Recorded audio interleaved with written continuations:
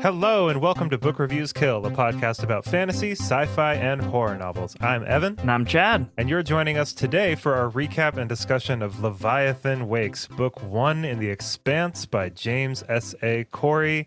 Chad, I think you and I might be in for quite the ride here. Oh, the Leviathan has awoke, my friend, and it is glorious. So we're going to get into this pretty quickly, and a little disclaimer for everyone, especially longtime fans of this book series, of the television series. As with any extensive series that we read on the podcast, Chad and I are going to go as in-depth as we can on this book and the volumes following it, of course. But if you're listening now and you've read most or all of the books in The Expanse, if you're an Expanse expert, please remember that here in the earlier stages, we're both likely to get some things wrong, misinterpret some characters or events, or just come across as kind of ignorant about certain things, like especially specific things. So please just bear with us. There's a lot to cover here. This series is really easy to read. I'm already quite a bit through Caliban's War, but it's pretty dense too. I mean, there's a lot of terms to learn. I was a little bit kind of out of my element there for the first like 50 to 100 pages,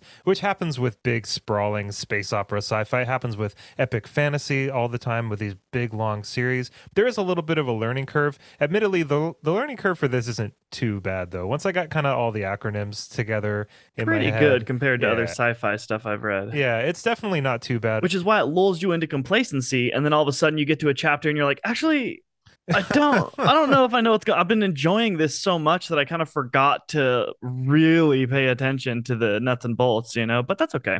Yeah, and this book in particular seemed to kind of rely on some more mystery box type stuff. I felt like I was being led around in the dark for a little while before I really had a good idea of what was going on. And I mean, even when I finished it, I had to really think about it for a second and make sure, like, okay, yeah, I think I understand everyone's like motivations, not just the characters, but these big organizations. Yeah, I didn't know who had what ship or whatever for a little while, but man, I'm so excited to get on with this series. Did it strike you a little bit like Gardens of the Moon, in that it just kind of drops you into the story and it's like, have fun? It kind of did. I mean, it's definitely not as confusing as Gardens of the Moon, but it did kind of give me that vibe of like, oh, okay, so we're throwing everything at the wall here, switching POVs, which I didn't really mind. But yeah, the characters, we'll get into this, but I didn't really like either of the main characters. It's kind of, but I loved the book. It's funny how that happened. But funny. Yeah, it did give me kind of like okay, this is the first book in the series. It feels like maybe the authors are just getting on their feet here and kind of figuring out what the tone of this series needs to be. So crazy that there's authors. Yeah, it's James S.A. Corey is Daniel Abraham, author of The Long Price Quartet and Dagger and Coin, if you've heard of those series. And then Ty Frank, who is George R.R. Martin's assistant, apparently. Interesting. Yeah, and I don't know what else Ty Frank has written, if anything, but they are a magnificent writing duo that did such a good job with this book. I've heard it's not even close to the best book in the series, which is wild because that book was a lot. I'm so excited to talk about it. So me too, man. Me too. And helping or talking about it on the podcast always kind of helps clear up the things that I don't know, because you're right. It's like a lot of new people, new relationships, new characters. They're growing. There's new terms, new technology, new politics, new corporations. A lot of new, but I feel like I've got a pretty good handle on it, and I'm excited. We're going to be Expanse experts by the end of this. I'm going to annoy all my friends at parties who have seen the show, and I can say, well, in the books. Which I want to talk to you about in a little bit here, because I watched, I don't really remember the show too much from a few years ago when I watched it, but I watched the first episode just like a couple days ago. Oh, interesting. Yeah, I'm waiting to watch the whole thing once I'm done with the books, because I'm just annoying like that. I'm not going to get ahead of myself, certainly. Yeah. I just wanted to while it was fresh in my brain so I can notice the differences. Cool. Well, let's get right into the recap for Leviathan Wakes. Let's do it. The book's prologue shows a woman named Julie Mao trapped in a locker aboard a ship called the Scopuli. The sounds of a ship being overtaken echo in her makeshift cell, and after 8 days, she finally breaks free. When she investigates the now silent ship, she finds no sign of the crew until she stumbles upon a mass of organic material protruding out of her captain's head, which begs her for help.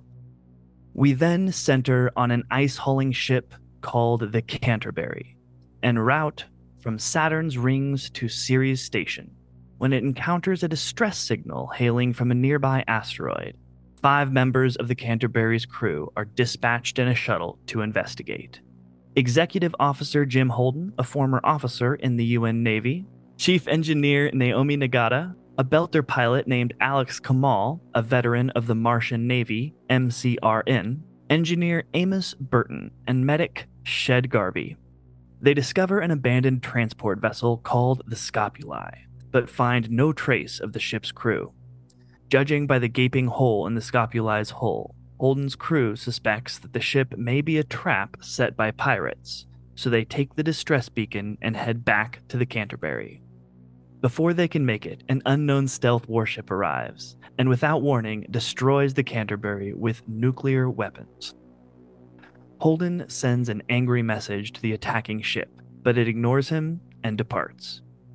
Based on the highly advanced technology of the warship, and the discovery that the beacon from the Scopuli is of Martian origin, the survivors suspect the MCRN of being behind the attack. Hobbled in the emptiness of space, and with no clear plan, Holden broadcasts a message out to the entire system, implicating Mars in the destruction of the Canterbury, hoping to negate any attempt to kill them as a part of a cover-up. In response, the shuttle is ordered to rendezvous with the MCRN battleship Doniger, flagship of the Mars-Jupiter fleet. En route, they receive a message from Fred Johnson, chief of Tycho Station, an engineering outpost and construction platform offering his support.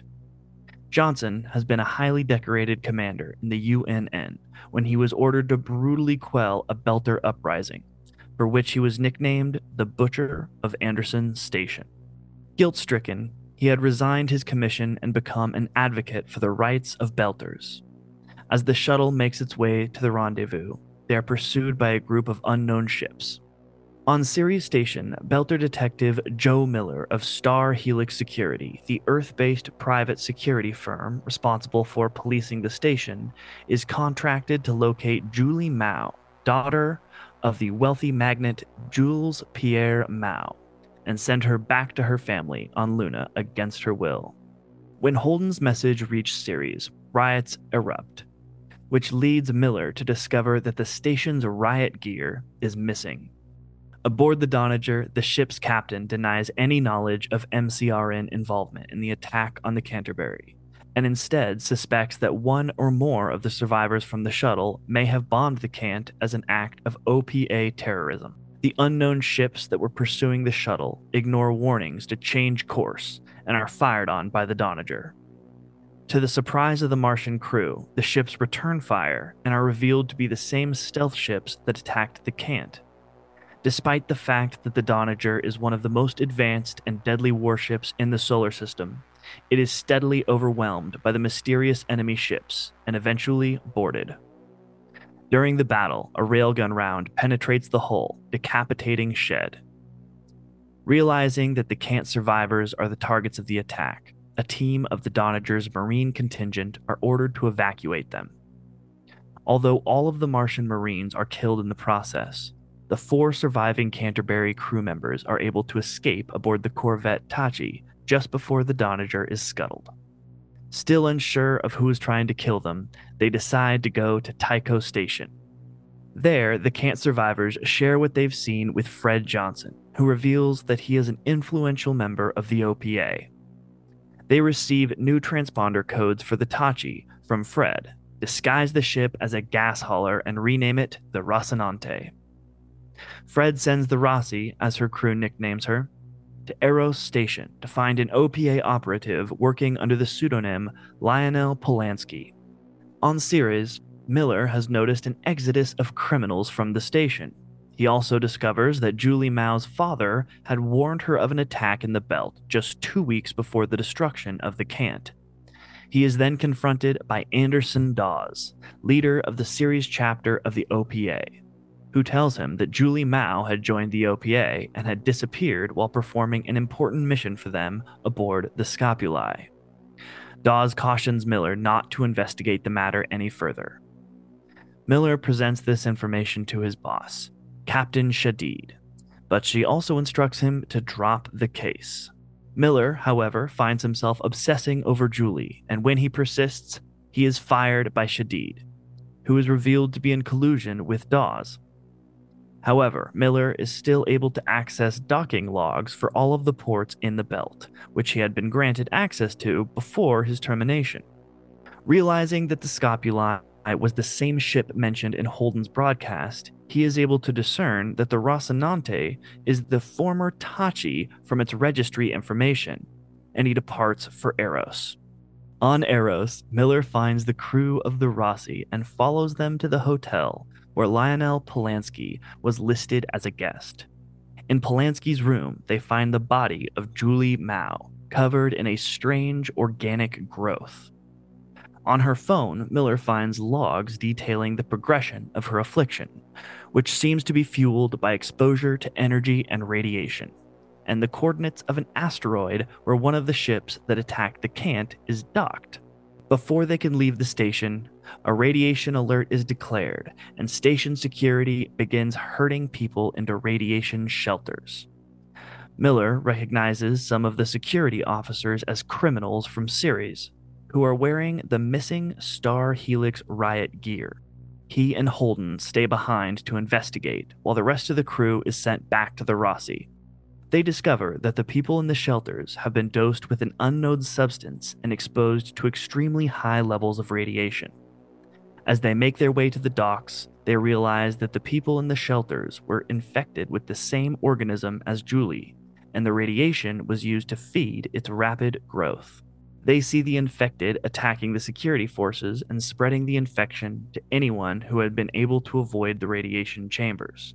They escape as it is being overrun. Fred contacts Holden and tells him that the analysis of a data chip belonging to one of the dead Marines from the Donager reveals that the mysterious stealth ships were built on Luna.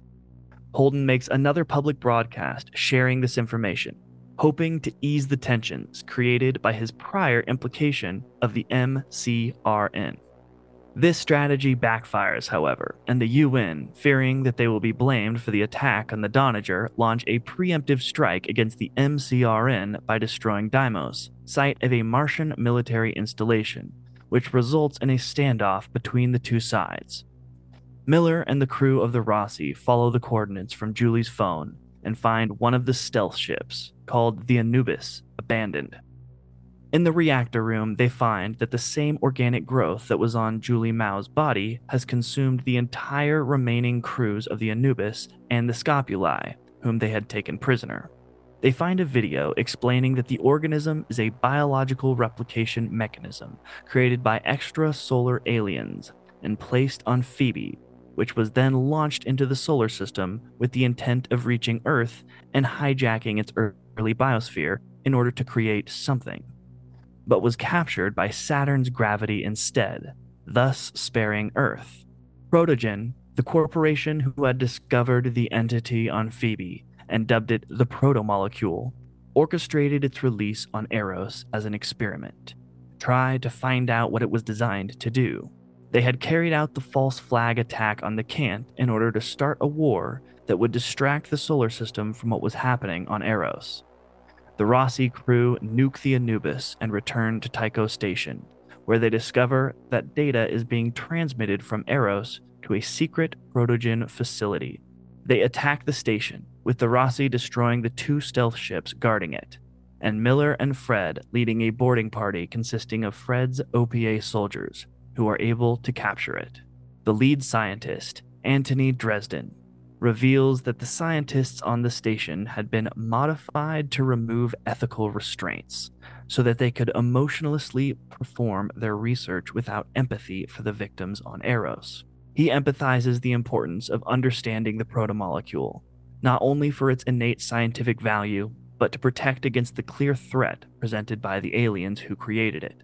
Realizing that Dresden's rationale is likely to be accepted by the powers that be on Earth and Mars, and his horrific research allowed to continue, Miller shoots Dresden without warning, angering Holden.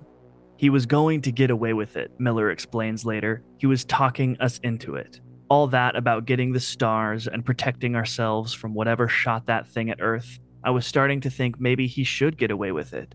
Maybe things were just too big for right and wrong. Back on Tycho, Miller and Fred come up with a plan to destroy Eros to prevent anyone else from trying to obtain a sample of the proto molecule.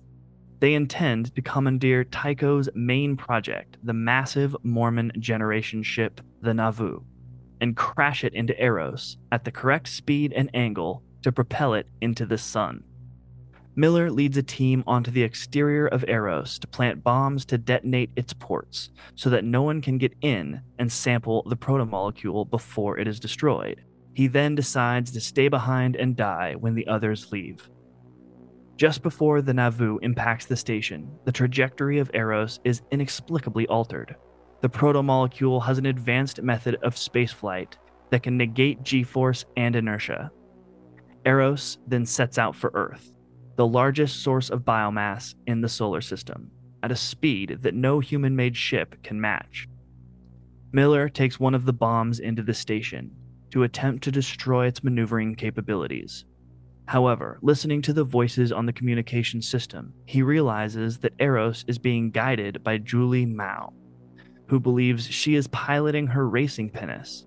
He finds her infected body is the host in a parasitic relationship with the protomolecule. He is able to convince her to direct Eros away from the Earth. The station crashes into the surface of Venus, where the protomolecule begins assembling a new, unknown structure.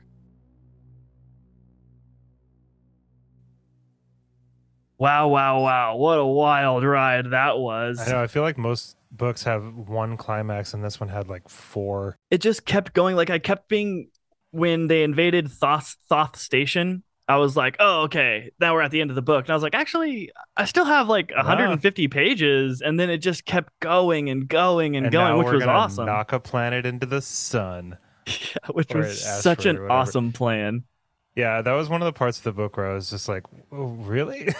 This Yeah, is like all right, cool. I'm here okay. for it." Let's try to get our bearings here a little bit. Was it just me, or did this book not mention exactly how far into the future this is? Like this whole story?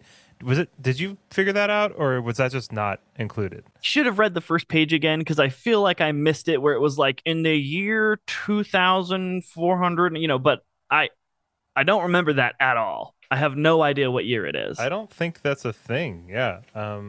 Maybe I missed it, but I'm just assuming it's like a couple hundred years into the Yeah, future. That's at least it might have how listed long the I feel like. year. If somebody knows, send us a message, and maybe we'll find out later in the series. Obviously, Yeah, it might have listed the year when it was talking about the invention of the Epstein drive. drive. Yeah, Yeah, the Epstein drive, which I thought was awesome. And especially how it's like the longest lasting memorial to human advancement. Like with a good telescope, you could still see him just cruising off because he didn't apparently invent a way to turn it off. what do you think about Holden and Miller? I mean, that's definitely what this book is about. It seems like their spectrum of morality is kind of most of whatever you can speculate on in this book. I feel like it's got like the half, ship captain with a heart of gold, who's Right. always righteous, and then we've got Miller over here, who's like this washed up. I'm too old for this shit. Like, Right. no, Semi-alcoholic, yeah, just kind of very loser classic detective. noir type feel to it. You know, Yeah, I mean, there was definitely an obvious dichotomy between the two, and that one's like a realist, and the other one's so jaded by the real world that he just like is blowing people's heads off at every turn. Anyone's just like kind of is wrong by him. He's like, "You're a criminal." I mean, I wouldn't Takes him say out. Holden is a realist. I'd say he's more of an idealist. You know, Oh, he's that's what I meant to say. oh, Did I say okay, yeah, realist? yeah. Oh, thank you for the No correction. No, worries. yeah, I meant idealist. Yeah, And then maybe Miller is more of a realist, but he's more just like jaded and crusty and apparently not very good at his job anymore, though that was that a seems to weird be part. Yeah, what did you think about that? yeah. Like, because I didn't really get the vibe that Miller was like the office joke. I mean, maybe that was supposed to be surprising for us as well as him. But he Yeah, seemed to he be was doing fine. I mean, he's not the best cop, but it's like he's in kind of a gray zone legally all the time on that planet anyway. And I mean, it seems like being a security officer on an asteroid that is like a brand new colony. And I don't know. It just seems like that would be difficult, and there wouldn't be like that much like legal precedent for all kinds of stuff. And I don't know. He seems like he's handling it like decently, but then he gets Yeah, drug into Shadid's office, and she's just like, "You're fired. You're washed up. Get you're out of here." fired. Yeah, and it's just You like, should have wait, been what? looking into Julie so much. It did seem a little contradictory to me because he was like raised there. He's a native. He speaks the speak, like the Belters kind of have, they call it Belter Creole. They kind of have this like slang, which I thought was really cool and Yeah, creatively done. interesting. But he speaks it fluently. He obviously has a well established and network of contacts, and can kind of talk to the people in their own language and can seems kind of like one of those guys that can get stuff done and then is assigned a bonus like special mission that maybe she was just sloughing it off onto someone who didn't have anything better to do. But I kind of felt it was presented like a you get this one because you know how to do your job. And then later it was like, why are you doing such a good job? You're Yeah, fired. I thought that was odd. It's like if Shadid wanted him to not do a good job on it, then why give it to him at all? Like just to make it seem like it was getting done for the people that wanted her to do it. I don't. That was kind of one of the parts of Miller's story where I was kind of confused. Like, is it really just as simple as, yeah, you got to stop digging so hard. Like you're gonna find something you don't like. It's like, well, then why even give him the mission at all? Like he wouldn't have even heard about it or done anything. He would have just kept doing what he was doing.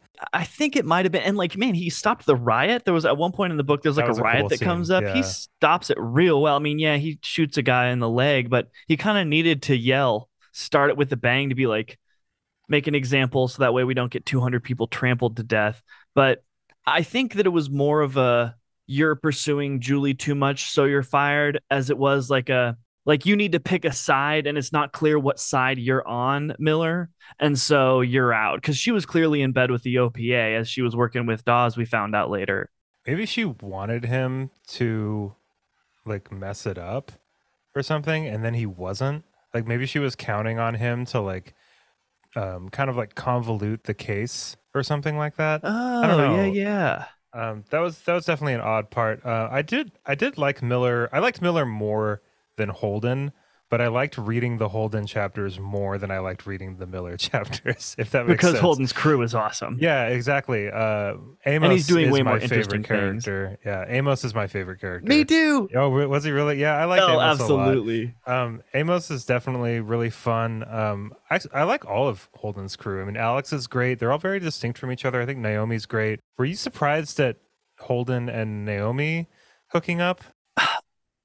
Like, did that kind of come out of No, nowhere for you, or was that I something mean, that? kinda. I want to say yes, just because I read the book so quickly, but like it was fairly drawn out. Like, because he had the experience on Eros escaping with Detective Miller, and he was like, "I'm definitely dead so many times. I'm never getting out." And he just kept thinking, like, "Man, I really regret not moving things forward with Yeah, Naomi that's a because I'm good into point. her."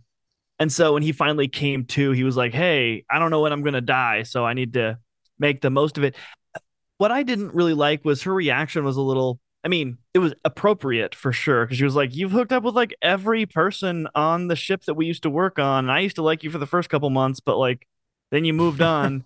And then later she's like, "Yeah, I've been like waiting for you. When are you gonna make a move?" It was like he already made it. You totally shot him down and then like give him flack for it later. Like, "Yeah, I've been No, waiting for you, I dis sailor." I disagree. She didn't shoot him down. She was essentially saying like, you've had all these flings as long as I've known you, and I'm just like not that kind of person. I don't want to just have a fling with you. So, but I guess she also said like, if you ever want to sleep with me, my door is kind of open. But Yeah, but I I think she think was trying to make it clear that like she doesn't want to be another fling. And it's cool. I yeah. mean, like he doesn't really feel that way either, but I think that she was just kind of guarded against like hooking up with her commanding officer when he has a history of just kind of like, I love how she put it. She was kind of just like, you're so charming essentially that you don't like the people you hook up with don't even feel like that, like they need to hate you or something like that. And Right, you're but so that's good at even breaking up with them. that is kind of a red flag though on her. Like it was cool of Yeah. her to notice that for sure, because it's just like, man, you're gonna do that to me too. Like you're gonna break my heart and then I'm gonna feel bad about it, and Right. it's And like I that guess don't I don't want know. to I be see that. where you're coming from actually now that I look at it because she did kind of need to take the power back and be like, "No, I was hurt originally by you not Right. going for it. Yeah. And so she kind of Yeah. needed to be like, no, I'm going to do this on my terms and my time and make sure that you're serious, you know? Yeah, and Naomi's really cool because there's something about the command structure on the Rocinante, Rocinante. You know what I'm saying? Rocinante. Rocinante. There's something about the command structure that's a little bit foggy. You know, Yeah. it's not as rigid. Even there's a scene where Holden goes down to talk to Amos, I think, and Amos is in the middle of something, and he kind of just like puts his hand up and he's like, "Let me finish this," and like that would never happen in a Yeah. regular ship. And so Naomi does a really good job at kind of like staying professional, even past the point of starting to sleep with Holden. I mean, Naomi is really committed to her job. There's multiple parts where Holden knows, at least the narrative knows and the reader knows, that Naomi will kind of like switch into total professional mode and die with this ship if she has to, which is Hmm. awesome. I think that they did a really good job writing this crew to be loyal, but also not like blind loyalty to Holden. They just respect Holden a lot and understand that their jobs are really important on this ship. I would have really liked to see them just become a pirate ship, but that's not Yeah. what this. I for a second, it seemed like that idea was almost like Books of floated. Babel out. Yeah, right. That would have been pretty cool. But I do like the Holden chapters. I felt like they were more interesting, more cool conversations were happening, more was going on, and then the Miller chapters were really introspective and a Very lot heady. a lot of the same feeling like over and over again. I was getting a little bit like fatigued with his fatigue, you know. Yeah. He's not a bad character at all, but I just felt like things were kind of moving a little bit slow on his end until Miller and Holden finally met up, which was what the book needed.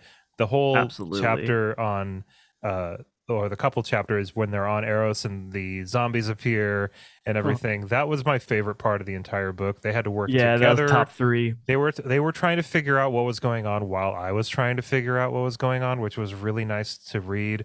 um they really just threw zombies at us. It was like I Oh turned the page man. because, and I think you have the same copy as me. It's like they're looking around, and then you turn the page, and it just says, and that's when the vomit zombies came The out. It's vomit just, zombies. They just come it's out so crazy. like Yeah, shambling and like I mean, that whole series was amazing. So we get this cool like kind of subterfuge like da spy thing with like Miller tailoring Holden and crew right when they get on Eros, and then they go into the hotel. We have an awesome shootout. Whoop, that's super fun. Then we see Julie Mao. Cool. Mystery kind of like solved turned where into a she's at anyway, but a whole weird. new mystery has started. Yeah. It's horrific. So you're like, oh my gosh, kind of writing Miller's emotional, like, what? Well, and And then, Julie's journal entries were really haunting too because yeah, she was aware of what was going on and trying to like, and that was it was a really nice touch that all the lights were broken and stuff, like anything that could possibly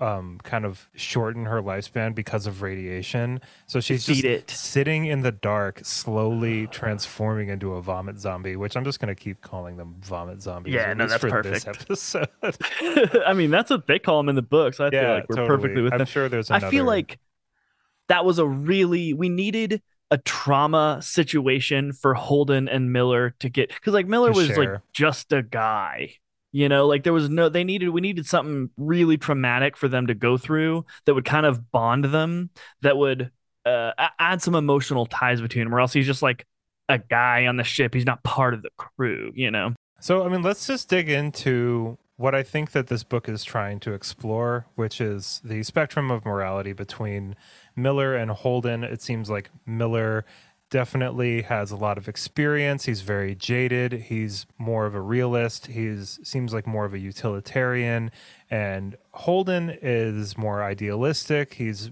a Boy Scout, basically. You know, he's Yeah. like Captain America. What do you think that Miller did the right thing in shooting Dresden? I know it's a kind of sticky question. It's supposed to It, be, but I would it definitely is. like to see where you're at there.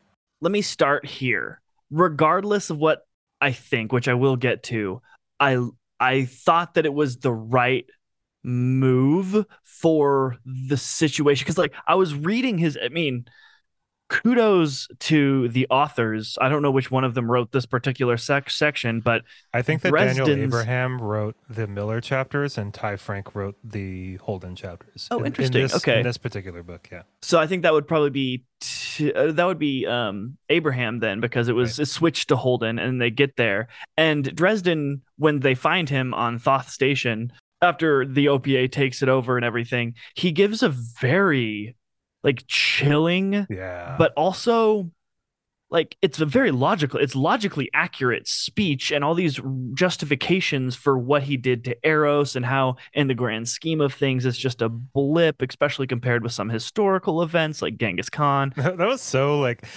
mustache twirly. Like, have you ever heard of Genghis Khan? Yes, Like, and I'm Genghis like, oh, well, here Khan. we go. Here we go. Yeah. I mean, that one wasn't the one that got it. It was just the like, these things launched a world killing weapon at us 3 billion years ago. They're gods now. We need to have a fighting chance. If we have any hope to have a fighting chance, we need to use this technology and master it. And if we need to sacrifice a few million people along the road of doing that, and like I'm obviously, the summary is kind of like, well, maybe not, but like the way he says it is very good. And when I was like reading, I was like, oh man, like what are they gonna do? Like what do they even say to that? And then when Miller shoots him, I was like, yeah, no, that's what you say to that. And to answer your question with a affirmative or with one way or the other, I say yes, he did the right thing. He was trouble. We already know he's capable of convincing the powers that be to let Yeah. him do dastardly deeds. He's got to go. It's funny because he has all these very pretty explanations for what Yes. he's doing, but also he's not working with all the information here. He's assuming and speculating quite a bit. Yes, this thing was shot 2 billion years ago. 2 billion years is an incomprehensible amount of time. That civilization Right. could be completely wiped off the face of the Yeah, universe. where have they been? No, nothing at all. They haven't visited, at least to his knowledge. I think he was using that to justify creating this priceless commodity that he could then Mm-hmm. that they could then use to basically rule the solar system with. That's what I think it was. So I think that Miller, I'm just gonna say I think he was justified in it. I think Same. like and his reasonings for it, that he was starting to convince all of us, like we were all gonna go onto his side, and we know what the right thing to do here is. That guy just killed 1.5 million people to experiment with this protomolecule. Like he's got to go. Right. A trial would have just, because that was Holden's thing. He's like, he was defenseless. He didn't have a gun. We weren't in a fight or anything. And it was like, he was like, he should have gone to a trial. And I was like, man, what would a trial have? A trial would have just made it harder, longer.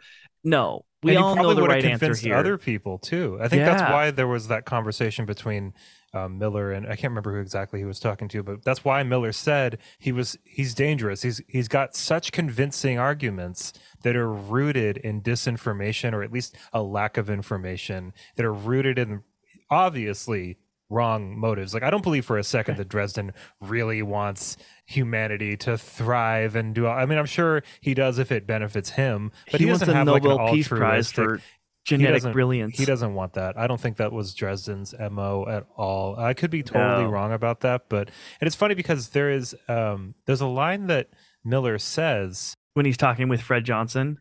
when he's talking with Dresden, because Dresden is saying all this stuff. Miller says something along the lines of, he's quoting Matthew 4:9 from the New Testament, and he says, all these things you'll give me if I fall down and worship you. And that's like the last temptation of Christ or whatever.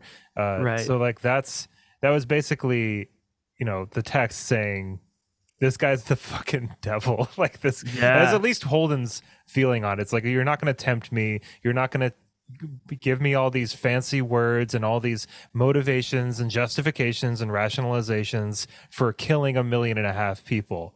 Like, I understand what was going on in Miller's head, and I think that it was so like Boy Scoutish of Holden to just be offended about that. I mean, it really ties into a lot of like Holden's motivations, and I would argue pretty ill-advised motivations to get as much His information naivete. out to every naivety. Naivety. Damn, I even was so I proud of said myself. I like naive. said it and I was Oh like, I my did it god. right this time.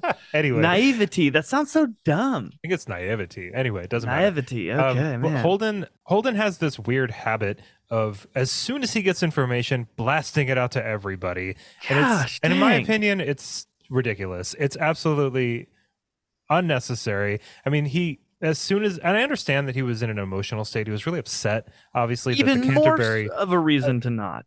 but yeah, I mean, but you're not really thinking super clearly if you Right, just right. watch like an entire ship that you were working on for like 5 years blow up with all your friends on it, obviously. But, Miller is correct in saying we can't just blast this out to everybody. Look what happened. And it's funny because Holden is trying to do the right thing here, but what happened? What ended up happening because of Holden Twice. blasting that out? A bunch of people died. A bunch of people, Yeah. this big conflict that he fed right into Protogen's hands by he doing gave this. the he gave the solar system the Franz Ferdinand murder that started the whole system going into it. Was already tensions were so high. All it needed was a little push, and him, without knowing even a quarter of the story, just blasted out. What he blasted out wasn't untrue, but it painted a picture that That wasn't Mars was true. basically attacking OPA ships when it wasn't. Maybe Mars wanted to, but they weren't. You know what I mean? Like Right. tensions were high, obviously, but all he did was make the tensions even higher, basically start a war. And I love that at the end of I think it's a Miller chapter. I can't remember exactly, but like Miller kind of keeps something close to the vest, Hmm. and he's just like, see what I'm doing there, Holden? This is the right thing to do because we don't have all the Right. information. We don't like. We need to be careful with this. I mean, freedom of information is important, but I feel like when there's a war on the line and there are lives on the line, it needs to be thought through much more carefully. Like, it really brings up the question, like, does the public deserve or have the right to know everything? And I feel like you could argue it depends Right. on whether or not it's going to start a war. Do you know everything? like Well, here's the like thing, right? Is people don't like an incomplete story. They don't like to not know. And the easiest, the best way to lie to someone is to tell them a bunch of facts that aren't complete. And people will naturally fill in the gaps between those facts and connect the dots. And you gave them nothing but real information, and they did your work for you and are now lying to themselves because they don't like to not know. And so they'll invent this whole story based off of an incomplete set of data that you've provided. And that's what Holden was doing every time that he released it out was like, this is what I know. But it was like, there was an underlining subtext of like, and it appears to be Mars, and now it appears to be Earth, and there are major consequences every time. But it's not even like a lack of information. It's the wrong information. Like Holden is literally saying Mars blew up the Canterbury, and that literally isn't what happened. I So I don't think he said that though. I think he said we found a piece of Mars transponding but equipment. that's People say basically that, and he what like he's. defends himself, and he I was like, guess "But you're. I I guess you're didn't." technically right. Yeah, I But guess yeah, no, technically but he. you are actually right. I'm I technically mean, right, but he's actually right. like His defense was ridiculous. in effect, that's what he did. So it's Exactly. Effectively, that's what he yeah. said. And I feel like Holden is smarter than that. I think that Holden is like a really emotional person. It seems like. Which is a great character to read. I can't wait to keep reading more of Holden because, He's a very like, selfish person too, though. in what way do you think? Because he didn't think, he just allowed his emotions to go out. I Not a don't very think that, commanding officer type thing to do in that yeah, like, situation. Yeah. I don't know. He was, every one of his decisions was based off of like, what do I feel like? Like, okay, He so wanted you're retribution. right. Like, okay, so now you have the best ideas, Holden. You think that your way, like, you're just gonna hate on him because obviously Detective Miller is wrong. Like, no, that's like pretty arrogant and selfish of an opinion. He's just like, I'm emotional, I'm mad. This is what I want to do and tell everybody. And like, I don't know. I feel like a lot of what he was doing when he calmed down, he like put the pretty statement of like the people's right to know, but like really at the time he was like, F this. And like Yeah, I think I see what you mean. also he um, was raised as like an only child with like what, three moms and like eight dads. I Like that's love gotta that. produce I a thought that was pretty. so cool. Me too. Yeah, I thought that was really cool. He's very I love how, like the kind of like nods to like society has kind of like evolved, and there's just different ways of doing things now. We are living very much in the future, but also there's some parallels here for sure that were a little bit depressing, honestly, to read.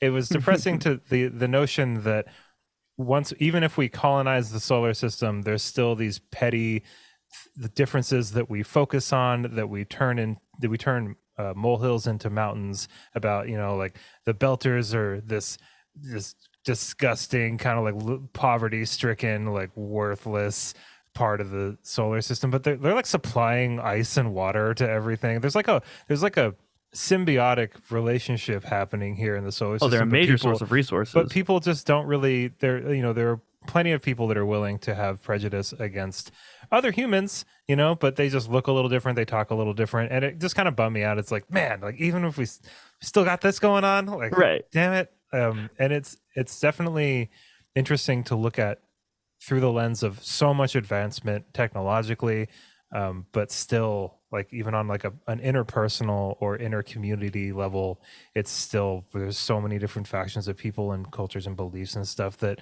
while that is really awesome, it's rife for Human conflict, nature like is still an unnecessary, a-hole. yeah, conflict. So yeah, that was I was just like, man, what a bummer. Jeez. Yeah, I agree. Though I did find it a little funny, maybe not funny, or they're like they kind of pulled the Star Wars, and that like you always have like the desert planet, the ice planet, the swamp planet. It's like all one. It was like Earth, totally unified. Mars, totally. There wasn't like different factions except for the belt. Like they kind of had some differences going on over there, but it was like, nope, I liked definitely it. all of Earth versus all of Mars. And I guess if you have planet destroying things, they would kind of unify like that. But I don't know. I just found it a little like, well, I was like, Well, they might not have mentioned it, right? I mean, we're only on the first book, so there could be like yeah. multiple different factions on these planets, and I think they you know, said the Earth is totally ruled by the UN and maybe maybe I know Earth that. and Luna, maybe. Well, one thing that I thought was pretty striking about this book, and I'm sure the rest of the series will follow suit, is that a lot of this seems to be controlled by different corporations. It's a very corporatized solar system. I don't know if you ever played that game, Outer Worlds. It's I like didn't, but I know what it is. it's a very cool game. It's a little boring, but there's Hmm. like a lot of talking in it. But it's a very cool game, and this idea that we have kind of expanded into space and kept our very much like corporatist ideals, at least the corporations have, and things are ruled by the interests of these corporate entities, which I think is a really big part of this book in particular. Is that this is a corporate entity run by this Dresden character who's got all these justifications. He's got all these reasons why everything they're doing is for the benefit of everybody. But really though, Convince the I mean, board. really though, like, yeah, I feel like Yeah, it would have been handled a little bit differently. They would have brought in more people onto the project if it was truly altruistic, and I just don't believe that it was.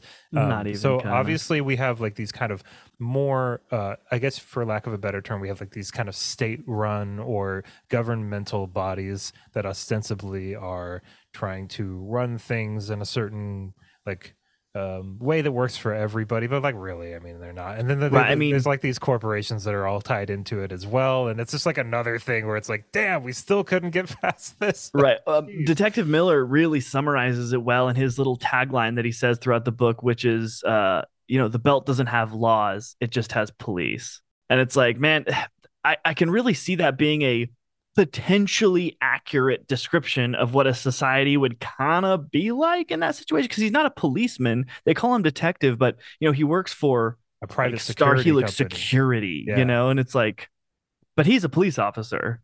How do I say this? There's a certain kind of like togetherness about living on Earth, right? I mean, we're all separated by borders and by cultures and things like that. That's a thing, but we're all on the planet. Breathing So the there's same that. air. So there's that. But then you've got this, you kind of throw a weird wrench in the gears when you've got a whole society that's living in the asteroid belt, which is very far away. There's an actual physical, real big difference. And I mean, my question is like, is there a point where that difference makes them not human anymore? And even if it did, why would it matter? And Right. that's the thing. It's like this is still, regardless of the size, regardless of the scope, regardless of the distances between, it's still a community. Like it's still this Hmm. solar system community that they all have different resources and they all have different ways of relying on each other. And it's just, it sucks to see that those prejudices still exist and those assumptions still exist. I mean, there's multiple points in the narrative, there's multiple points in dialogue where, it's pointed out that the Belters are taller and skinnier and they've been in zero G or close to zero G their whole lives. And, Right, less you know, muscle density. yeah, they're not part of Earth, but there's still like that. But it's like, well, why does that matter though? Right. And that's a big question. It's we can't even answer it on this podcast, but it's a No, of course gigantic not. question. Besides to say that they're, of course, living, breathing, sentient, loving creatures that Right, are exactly. obviously still human. Like I feel like we're a long way away from being human. Like it kind of reminds me of I forget the name of the tribe, but there's this tribe in Indonesia that lives like 70 to 90% of their lives on the water. Like their huts are on the water. And they have over time developed lung capacity because they swim all the time. That's Yeah. what they do. They can hold their breath for like 8 or 9 minutes and they can swim really deep and they're just nothing but a spear. And it's a similar sort of adaptation, but I do think it becomes easier to put people in a group like that when it's like these people can't even walk on our planet without experiencing major pain, and maybe thinking of them as being less or Right, but it whatever. just We're but constantly why does looking it for reasons to ostracize, alienate, and then exactly it doesn't destroy and control. matter. It doesn't matter. I mean, these people are contributing just as much or in much the same way or at least to the best of their ability in most cases, like to the betterment of this whole stellar society or this solar system society. And yeah, we just keep dragging out conflicts and Yeah. like there's It's it's the expanse in that we have expanded beyond our planet, but we have not expanded beyond our basic human failings. beautifully put. Thank you. I want to move on to Miller and his, in my opinion, Uh, kind of let me odd. ask you this. Let me ask you this. Okay.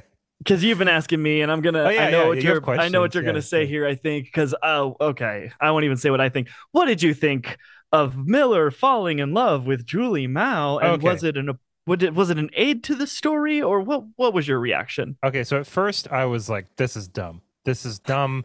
What Same. is going on here?" But obviously, I read into it a little bit more, got a little deeper with it, and I think it makes sense. So there's a part of the book where it sort of gets explained, even, and it says something along the lines of Julie had become the part of him that was capable of human feeling, and that meeting her, like he's aware that meeting her would have been a disappointment for both of them.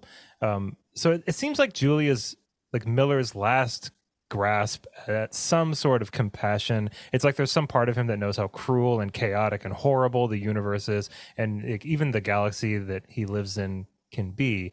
And he wants to believe that there's a part of him that can maybe rise above it. Okay, yeah, like his last grasp on humanity. Do you think it was him discovering that she would have sacrificed her childhood, the Razor, her mom's threatening to sell her racing ship, the Razorback, that was the clincher that flipped him into like, I love this person now? I think it was just a lot of little things. Okay. I mean, obviously him being recently separated or divorced, I think, from his wife, probably that's like a classic kind of like, noir detective thing. Like, man, I'm single again and I'm in my 40s and like, Right, right. My job's destroyed. My yeah. And I think that like it was a way of him kind of like sticking to some sort of compassion or some sort of humanity. I don't think it was handled like super well. I do Yeah. understand that he's kind of like losing his mind throughout the story, or at least not losing his mind. You know what I mean, though. He's kind of like spiraling into more of a fantasy and less of a reality as the story keeps going. Yeah, and like a self-hatred almost. I got kind of sick of it, and I think that, Yeah, but I me too. think I that wish it like would have been a bringing, father-daughter, not a love thing. Like interesting, yeah. romantic, because it and that was just kind of weird to me and almost creepy. I just kind of, I don't know. I felt like it could have been just steered a little bit more delicately because it was just like kept being kind of pulling me out of the story and me being like, okay, what? Yeah, I had a couple moments like that too. I mean, I think that uh S.A. Corey did a pretty good job at kind of like roping Julie back into everything.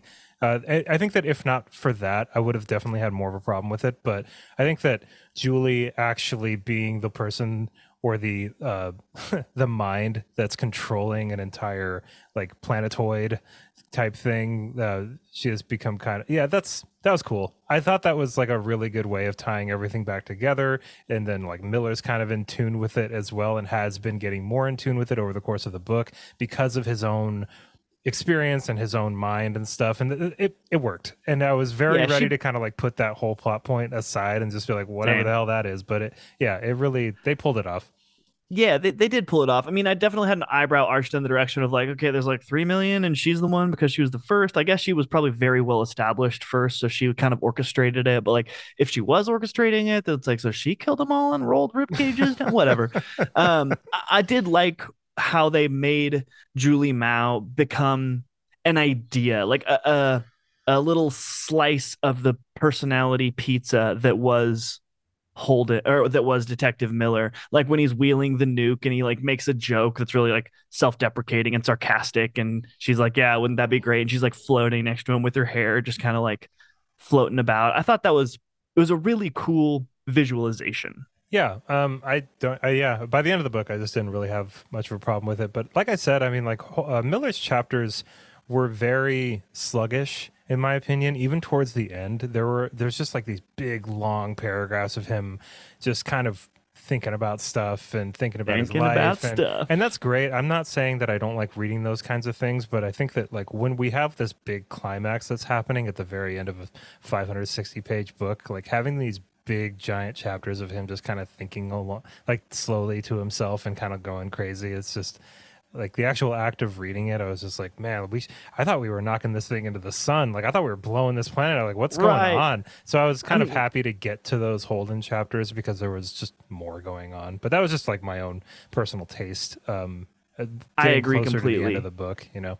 Yeah, and especially it was maybe even made a little bit more pronounced by the fact that you have these chapters happening simultaneously with these flipping over to Holden and crew who are being crushed by G forces, who are getting Earth to stop, like, or getting Fred to take over the nuclear arsenal that Earth launched, that are getting in like almost firefights with other ships. Like, they're very exciting things. So it might have even been like the difference between the two, you know?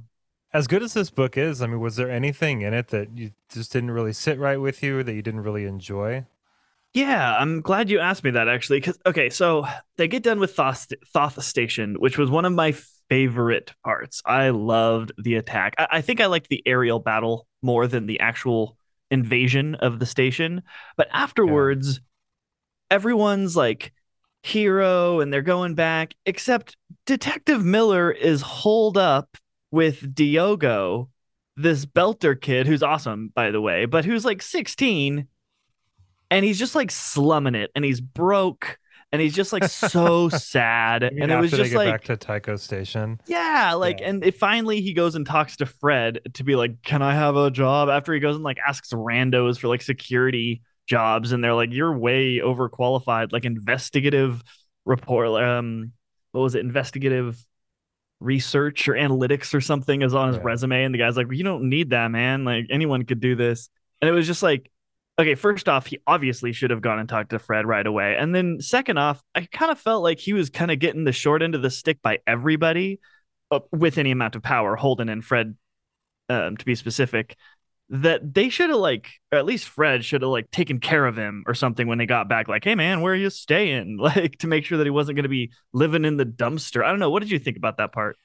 I kind of like half agree with you, or I mean, I guess I mostly agree with you, but I see some different reasons for what was going on. I mean, for one thing, Miller is just not mentally in a very like constructive place right now. Like, I don't think he thinks much of himself, which is why. I mean, even before all the stuff that happened on Thoth, and you know what I mean. There's a lot of Yeah, things kind of like in his way as far as like progressing and lifting himself up by his might be proverbial bootstraps.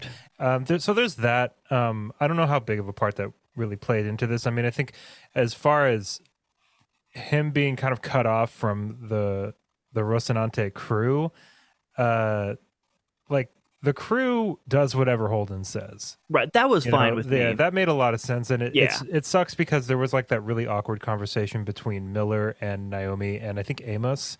And Yeah, yeah, I actually I, really liked that it's funny that you conversation. mentioned. I kind of didn't like that Oh, conversation. really? I That's mean, so funny. I liked that. Naomi and Amos seemed. I think it was Amos Yeah, seemed I liked really. Amos and Miller. See, I didn't like Amos and Miller's conversation. It felt like kicking Miller while he was down almost. Like it felt like an unnecessary, not unnecessary to write, but unnecessary in like the book for Amos to wait around and be like, "Let me just say one more thing."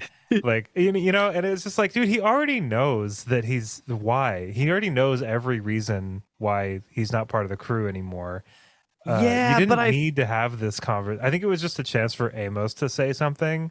But I don't know. I just thought it was kind of it was almost like a wasted conversation, you know? I get where you're coming from for sure. Like he got it if Miller would have really stood and thought about it for sure. He was like a little puppy, just like, hey guys, how you doing over here? Like, can I have a drink with you? I'll buy you beers, even though he has no money.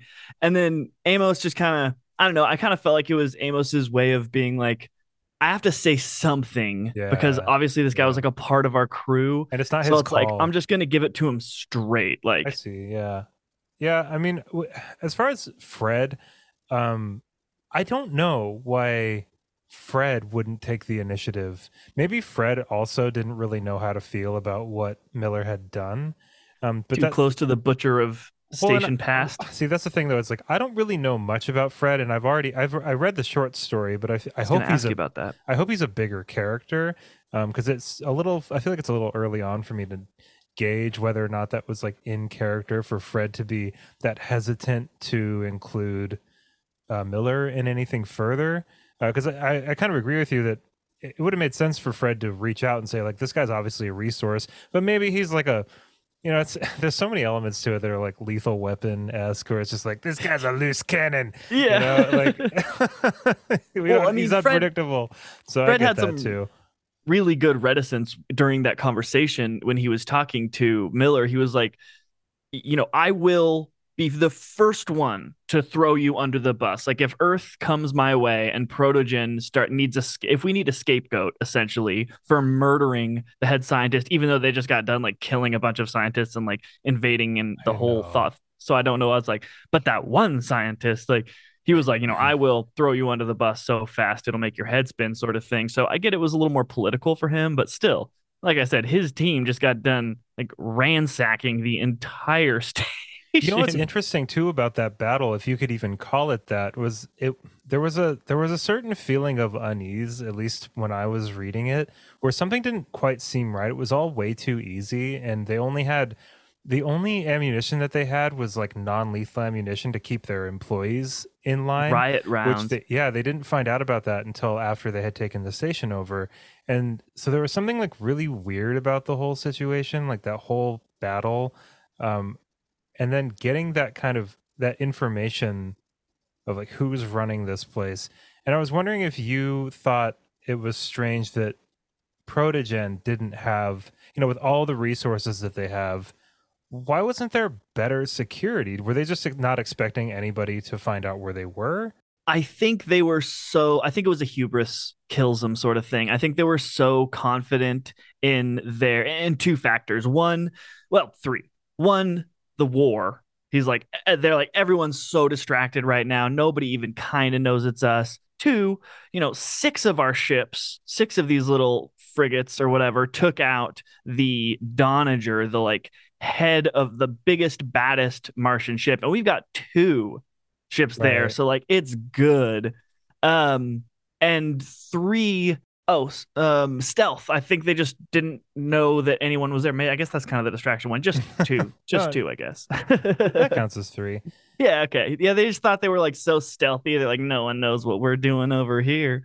Yeah, and then kind of going back to Dresden a little bit. I mean, just the absolute confidence that only a corrupt multi-billionaire would have.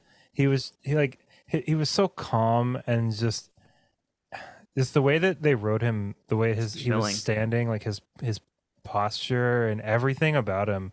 It's like he was so confident that he was doing the right thing, or not even the right thing, but just the smart thing, the most advantageous thing, and that nobody could possibly understand why it was so important for him to do it unless they had heard it from him almost. Like he was the Right. keeper of that information. It was like this esoteric shit that everybody else was so ignorant to how powerful the human race could be. Yeah. Man, I just He that's was a so straight creepy. Yeah, he was a straight sociopath. I mean, Yeah. think about it from his perspective. He's thinking he's a creature of logic, right? He doesn't have emotions. He's not thinking they're going to kill me because what I did was evil. They're thinking, okay, now they have me, which is a major asset. And logically, the best thing to do would be to use me as leverage to gain a stronger position on the board, either more money, more gear, whatever, negotiating power. Not just you're evil and need to be put down. I laughed. I was like, yes. And then Miller, the wild card, comes in.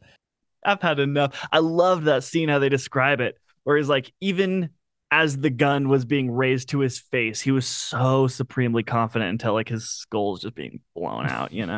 Speaking of kind of weird left turns here, I wanted to get your opinion on the very last line of the book, the very last thing in this book, which is Fred talking to this, I don't know, council of leaders of the solar system or Oh yeah, he's whatever. making like a presentation.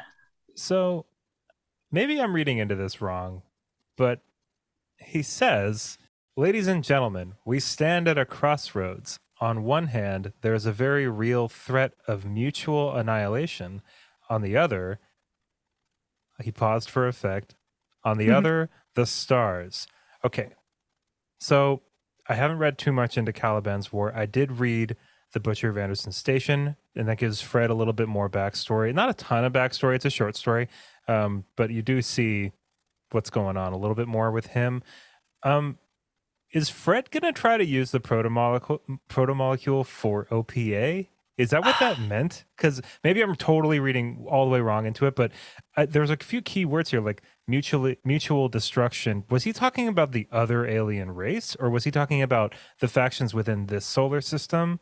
Or, and then he I think says, he's talking about the factions within the solar I system. think it might be more likely. I mean, like Fred seems like a pretty cool guy, but But the something stars about thing, the stars thing that was weird. That was a weird way to end it. that was a 'Cause Dresden line. it's like why there's only one star in this solar Right. system. What about these other stars? What the hell are you talking about, Fred? Right. How Uh, could we do that, Fred? so it kind of rubbed me the wrong way, and I don't know if that's what it was intended by the end of this book, but it was a really cool last line because I was just like, "What? Wait, no, Fred, Yeah, no." no, no. Well, I mean, if you think about it, he's been very aggressively pursuing the proto molecule this entire book. Like at no Interesting. point Yeah, was he okay with Holden leaving with it. But Holden kept being like, "Nope, it's mine. I'm taking it." And that's what he yeah. bargained to turn off the ship transponders, which is how they were targeting all the nukes. Also, who's got the nukes? I think it would be Mars and Earth. I don't think so. Fred took those over, right? And he like Um, dragged him out in the middle of nowhere, but they didn't hit the. well, now nobody's got nukes. Like So there's just they like shot them all into the void, there's like which 30,000 nukes just chilling out that is kind of an there. interesting thing because they I think that they sent like most, if not all, of Earth and Mars's nuclear arsenal It to says the hit this rock. entire Earth arsenal. So yeah, there's even a line that says like, in one fell swoop we managed to disarm both superpowers in the solar system, which I Yeah, I thought don't was know if it really was cool. Mars. I think it was just Might Earth. have just been Earth. I think Yeah, but still. Mars does have nukes though. Oh So yeah. maybe what if they what if they accidentally like disarmed Earth and now Mars is the only one? Oof, jeez, Oh boy. what a mess. Whatever, whoever side Fred is on, and whatever happens there, the Belters need to come together as one, not be a bunch of different factional OPA with different levels of extremist views. They need to like come together, formulate some sort of like organization if they want to have a fighting chance. They're just too I know violent it's and extreme. I feel like. the total idealist in me is just like, why even why is anybody fighting at all? Like this I is know. it, we got out there, man. We got out to the other planets where we colonized everything. Like let's go. Let's make this a utopia. But of course, we can't have luxury gay space communism without millions and millions of people dying, apparently. In any science fiction book Right. I read, like it's so And that's what I'm except hoping for Fred is the talking about. We military. all need to just stop facing in and face out to the stars, face the troubles and what's next together. But I personally think Fred is a little bit more snaky than he I'm comes getting off to that be. I feeling think he's going to too. be corrupted, Me honestly. too. I got that vibe, and obviously, Yeah, maybe not, but he's like the only potential antagonist I'm seeing right now at the end of this book. I'm a little bit into Caliban's ooh, War right now, but it's a 600-page book, and I don't think it's gotten I didn't in even think about really antagonist. Huh. right. I mean, maybe I the just thought him being antagonists becoming. are Yeah, but aliens. you could be totally right. You know, it's funny. We had an episode a little while back where you said something along the lines of, "It's so cool to have this sprawling space opera sci-fi with not even a mention of aliens." And then I right know. after that episode, I turned a page and it was aliens. And I Yeah, was like, Chad. I know, but it's a very, It's very subtle. different. Yeah, it's a subtle form of But I aliens, and like, but I wanted to ask, how much more present do you think extrasolar beings are going to be in this? Do you think it's going to be an issue, or do you think maybe it's almost like a paper tiger kind of thing where yeah, aliens sent something like 2 billion years ago and now the whole solar system is worked up because of something that they did and they're not even like a thing anymore, but now it's a really big issue just uh in this solar system, you know? I'm gonna make a prediction Sure. Yeah, I think we're that about there. yeah, that at the very end of all the books, it ends with us making contact with another intelligent species, like us reaching out and it being maybe an okay thing, like not a violent encounter, or maybe we just like and they went into the room to have the meeting, or something like that. And I think that the all alienness, proto molecule, ooey gooey, whateverness between now and then will be a focus point for the story to revolve around as to who has the queen on the chessboard. That's an interesting take. I would say that as far as like my prediction for the series as a whole, it and like obviously this, like I said, book one, both of us could be so wrong here, How many but books are there? nine, and Nine? that's not including all the novellas and the short stories either, which I'm We're totally so tackling. far away. I hope it's not nine books I all about know the we're making proto-molecule. some pretty wild predictions here, but I think the alien threat is a real one, and most of this series is going to be skirmishes that are leading towards some sort of solar system unification. Like we're going to see the Belters and Mars and Earth kind of start to form together despite their differences to protect the solar system from an alien threat. That would be a really Cool. cool thing to happen. I You know, agree. it's interesting. In Zizin Liu's Remembrance of Earth's Past, there's a significant chunk of that trilogy that's it's kind of like what it's about. It's about a lot more than that, but there's essentially like aliens they need a new home and they're fairly hostile, and they're like we're coming, we're going to be there in 400 years or something like that because they need to travel here from pretty far away, and a good amount of the trilogy is about how we kind of like rise and fall and kind of stumble our way toward a sort of harmony on earth for our own benefit so that we That's can beautifully said. defend, yeah, so we can kind of like benefit, or so we can kind of like defend ourselves in a way. And I think that'd be cool on a macro scale in this series if the alien threat was actually real. I don't know if that's I don't even know what the expanse means. Like maybe the expanse is the alien race, maybe it's the proto molecule, maybe it's just a word for the expanse of the solar system that we have colonized. I'm not really sure yet what that means. The story feels so human to me right now. Like it's such a human story. I feel like it would change the feel of it. Like, and not in a bad way necessarily, but it would be I don't know. I just don't expect there to be like take us to your leader aliens coming in anytime soon. Maybe at the end because there's obviously the implication, or maybe they exist in like a totally different way. like a different dimension or something. Yeah, or like those Mm. ones that were like the octopus ones that live have a different like feeling of time in that one. What was that movie? So Oh, an good. arrival.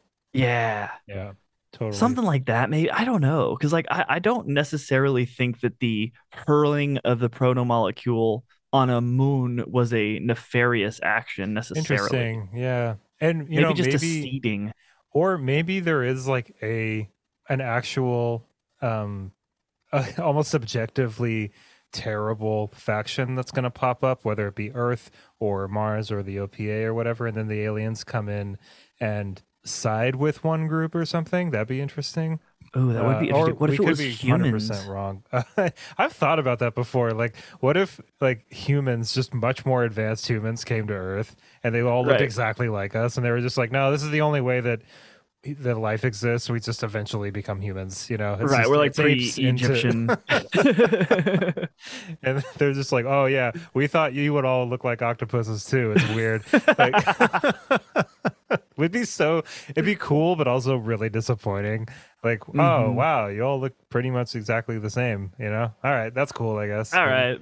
Yeah, I'd be a little bummed. They all speak Yeah, English. before we wrap up here, I have a few more questions for you that I just okay, it was awesome, but I feel like it's kind of silly. Okay, the whole Navoo plan to just like let's take this huge ship and we're just I gonna can't believe hurl we it didn't into talk this about that. other thing and like I don't know. Like a Yeah, I wish they snooker would have like ball. given me a little more of like a scientist being like, "Hey guys, the orbital mechanics and if you do this." And it's like, can you just do that? Can you just I don't know. It seems like Eros was so big, like really Navu would have adjusted it. And I know it would circle in, like it would put it on a trajectory. It wouldn't just like aim it right at the sun or anything. But like I don't know. Mhm. It just seemed like a well, let's just smash a ship into. It seemed like a ridiculous plan. Yeah, but I mean, what else could they have done? Because I mean, it's said multiple times in this book that if they blow it up, all it's going to do is Right, spread like a the thing out sneeze. everywhere, right? Especially because it relies on radiation to grow. And so if you're sending nukes at something like that, it's not going to be a good situation. So like knocking it into the sun, when I read that, my brain went, that's stupid. And then like a second later, I was like, that might be the only actual The option they sun part have, doesn't which really is get me. It's just the funny. Navoo smashing into No, you're it. right. Yeah, knocking it in. But I mean, but everything's in a vacuum. I It mean, makes if you sense. and that's the cool thing about these books is like they're kind of like how do I put this? They're kind of like the layman, like blue collar kind of like space Okay, opera. That's a that's vibe a that good I'm way to getting look out at of it. it. And so and I think that even Daniel Abraham and Ty Frank, in the questions at the end of this book, they're even kind of like, look, we don't know like the ins and out of literally everything we're talking about. Like we're trying to tell a story here. We don't have to get into the exact velocity that this giant ship would have to hit a moon at for it to go into the sun. Like we're gonna try it. It's not even gonna work. Right. So what's the point? You know what I mean? Like it's just the spectacle I feel like would almost be ruined by the I agree. specificity, and so I don't I really want agree. There's it. like, do you think It's that's just cool? And like, it's like obviously, yes, it's so radical, but I just was like laughing that whole time. yeah, no, I totally see what you're saying, but it would almost be like talking about like the tension on the string on the scorpions in Game of Right, Thrones. You know what right. I mean? It's just like what Doesn't it just matter. works, Yeah. it doesn't The need dragon's wings are yeah, big I enough to mean whole heft like its body, you know? yeah, Like, yeah, exactly. Um, and that's fine. I mean, I do like technical specs, and I wish almost that they would have kind of gone into a little bit more detail about the Epstein drive, because yeah. and maybe they will, obviously, but there's one thing that I don't particularly love about this book, and I hope that it kind of like evens out, is that there's a lot of jargon, like both military and spacefaring jargon, that I feel like is a little superfluous, like that doesn't really need to be there. Um, and I Acronyms think, and such. well, it's not even necessarily acronyms; it's just like terms for different things on the ship that, like, I don't know, maybe it's just that's just me and my taste, and I think there is a certain immersion element there that I feel like I'm watching something that's kind of outside myself if I don't quite understand like literally everything. But it's just it kind of just like washes into like a bunch of terminology that I'm kind of just glossing over now and then, Tom it's just like, Clancy's esque. yeah, kind of just like, like Holden went down the hatchway into the torpedo main Right. chamber, like console So we to gotta fish away, the fish away. slip space terminal thing, and it's like, wait, I don't know what any of this is, and that's fine. I guess it's part of the whole thing. But another It's a thing, fine line to walk though, because I've complained yeah, about the opposite, right? Of just like, I totally. don't, how does this work? Your magic is just thinking really hard, it's like it's definitely a fine line. And my opinion on that kind of stuff is usually in flux because of context too. Like, so Yeah. depending on how engaged I am with what's actually going on. So if it's kind of like a boring conversation and then there's some of that in there too, I'm just like, bah. But if it's Ugh. something really awesome happening and then I don't Right. care, Hand me the So turbo glockter. yeah, it's totally fine. Yeah, it's totally fine. But the only other thing about this that um just kind of gave me pause and that I wish would have been in there is a kind of like establishing chapter that, or a prologue or pre-prologue or whatever, that's just a foreword or something in the very A beginning that was setting kind of of the like, stage. yeah, that was kind of just like, all right, it's 200 years from it's like the year 2550 something, and there are three factions. One is the OPA, and I realized that this was done through dialogue. It was done through the narrative. I totally understand that, and it was done really well. But I think that the first like 50 to 100 pages of this book would have been a little bit less of a slog, like, or not really a slog, but just, you know what I mean. I would have attached way more to what was going on if I kind of knew everything. If there had even been like a Yep. glossary in the front or something. But that's such small potatoes, because I think that Daniel Abraham and Ty Frank did a fantastic job at laying everything out and making sure we kind of understood what's going on here. There was so much world to give us. I'll say two things. One thing I did really like was, and they kind of touched on like, this is how the Epstein drive works. Our mechanics are fine. Is like, there's a conversation that I believe Naomi has with Amos, or maybe it's Alex, that when Arrow Station moves, she was like, it did it almost perfectly efficiently. Like there was no heat loss, and that's like the holy grail of machines is like converting like heat to energy and not having any loss of that, And then one of them, Amos or Alex, says like, yeah, well, there's still like a 200-pound megaton explosion. She's like, yeah, that's nothing compared Yeah. to the amount of energy required. So like that was like that's kind of where the line is for me. Like, okay, cool, cool. At least I'm confident that these people know the science. I don't need to That's know really it, but important. No, they for know it, sure. Yeah, absolutely. Um, and then the other thing that I'll say, and I don't know if you have watched, I don't think you have watched any of the show or anything, but I felt the show, I don't think it starts with a date, but definitely the first episode, the first 10 minutes is like, in the future of man, Okay, yeah. like the space has been divided into three different civilizations, and it does exactly what you were hoping that it Yeah. does, like a really good job of it, though they make a bunch of little changes that I thought were stupid. So Yeah, I haven't watched the show. I think I tried watching it like years ago. I think I watched the first episode. I might have like eaten like an edible or something and Holden tried to sucks. watch it. And I think that um I can't remember what it was, but something about it. It wasn't finished or anything, and it felt like a commitment to something that I just didn't really want to commit to at the time, which has happened with me with a lot of different shows. But I am planning on watching this show in its entirety, or at least whatever's available after I'm done with this series, for sure, just to kind of see what the differences are.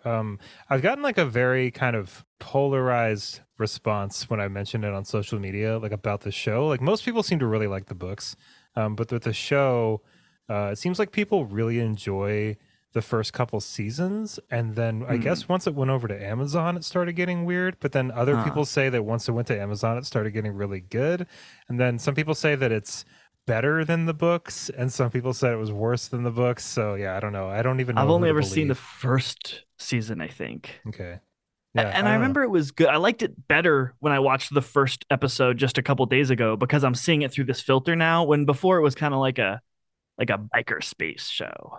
Yeah, I got Altered Carbon and The Expanse mixed together Oh, for like the longest time, which is so weird because like they're obviously really different names for TV shows. But I think they came out like around the same time. And uh, Altered Carbon is Richard Morgan's work, and I've heard that it's those are really good books. But I don't know. I've heard like kind of the same thing with the show, where like some people really love it and some people don't. But yeah, I'll give the show a shot. If anything, just to see the visuals, I think, because it's like I Yeah, remember when I was watching the episode, just the first episode, the other night. I really enjoyed seeing the Canterbury. I was like, oh, that is so huge. Like they do a yeah. really good job of scale, which was nice to see. But like, I don't know. Well, I I think don't that's like gonna. Holden at all. I don't know if we're supposed to like Holden. Maybe True. some people do. Maybe Boy Scouts like Holden, like the Yeah. same people Captain that like, America. So yeah, my people like man. Superman. Yeah. Yeah. I think that's going to do it for us today, everybody. That was a nice long episode for the first book in the Expanse. I'm sure that we're going to have quite a few more conversations, and this is only going to get deeper. And I'm already totally in love with this. I think it's a fantastic book, and I'm a little bit into Caliban's War. And honestly, I already kind of like it more. It feels more focused. Really? It feels more like, I don't know, maybe it's just because I read the first book, but it just feels better. There's different point of view characters. It's not just Holden and then this other guy that's like Holden's foil, and you know what I mean? Like I'm ready it's for it not to be like the space team and then the guy on the asteroid who's yeah. really sad all the time. Me too. I'm gonna end with one final like cool question. Do you think something weird is happening on Venus? Because remember at like the very end of the chapter, they were like, there's like these two structures on Venus. Like what's going Yeah, on like over there? crystal And that are over 100 feet or a yeah, meters, maybe. I don't know. and There's a big then difference between those. Fred But is just like, bah, we'll figure that whatever. out. At least that's the Yes, vibe that I got. Yeah. I think the molecule has enough radiation and enough organic material to do its thing, and it's going to keep doing its thing. And it might manifest itself in a little bit different. And I don't know if it'll be Julie Mao's brain or maybe a combination of Miller and Mao, but it's still doing something, and it's going to be. We might even forget about it with all this other drama. Then all of a sudden, it's going to be Yeah. like boom, Yeah. Maybe alien stuff it'll. again. Oh, I'm excited. Cool. Me too. All right. That's going to do it for us today, everybody. Thank you so much for listening to our episode recapping and discussing The Expanse, Book 1, Leviathan. So Awaits. tasty. Yeah, I'm really excited to get to the rest of these. But for now, we're going to leave it at that. Everybody, thank you so much for listening. I hope you have an awesome rest of your day. And of course, happy reading. Bye, everybody.